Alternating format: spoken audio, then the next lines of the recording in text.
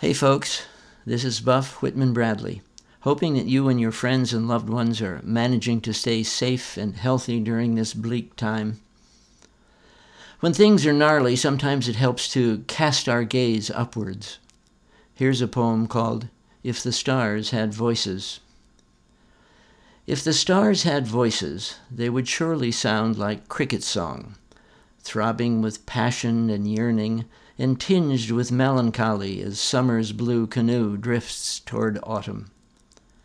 If the stars had voices, we would sit every evening out on the front porch to hear their fervent, achy airs, just as we do now in these tail-end days of August, talking quietly about today's heat and tomorrow's, and enjoying the hubbub and spectacle of whole galaxies of crickets twinkling in the grasses. While walking along the shore of a lake one day, I witnessed a little interspecies drama taking place. This poem is called Heron and Turtle.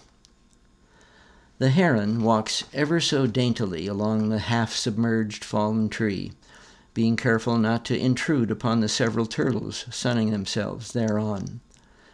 But perhaps from being overly cautious, the bird makes a misstep and bumps one of the lazing amphibians off the waterlogged trunk and into the drink.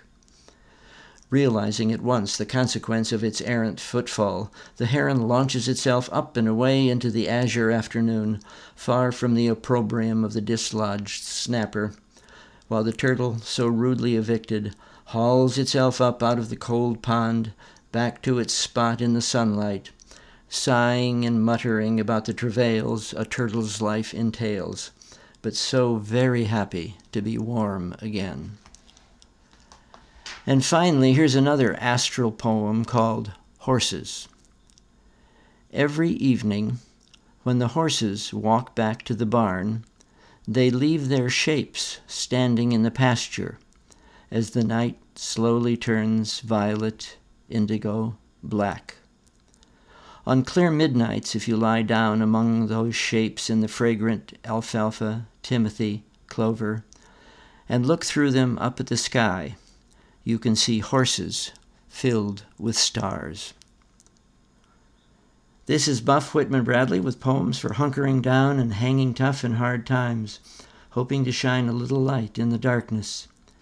Thanks for listening, take good care, and adios until next time.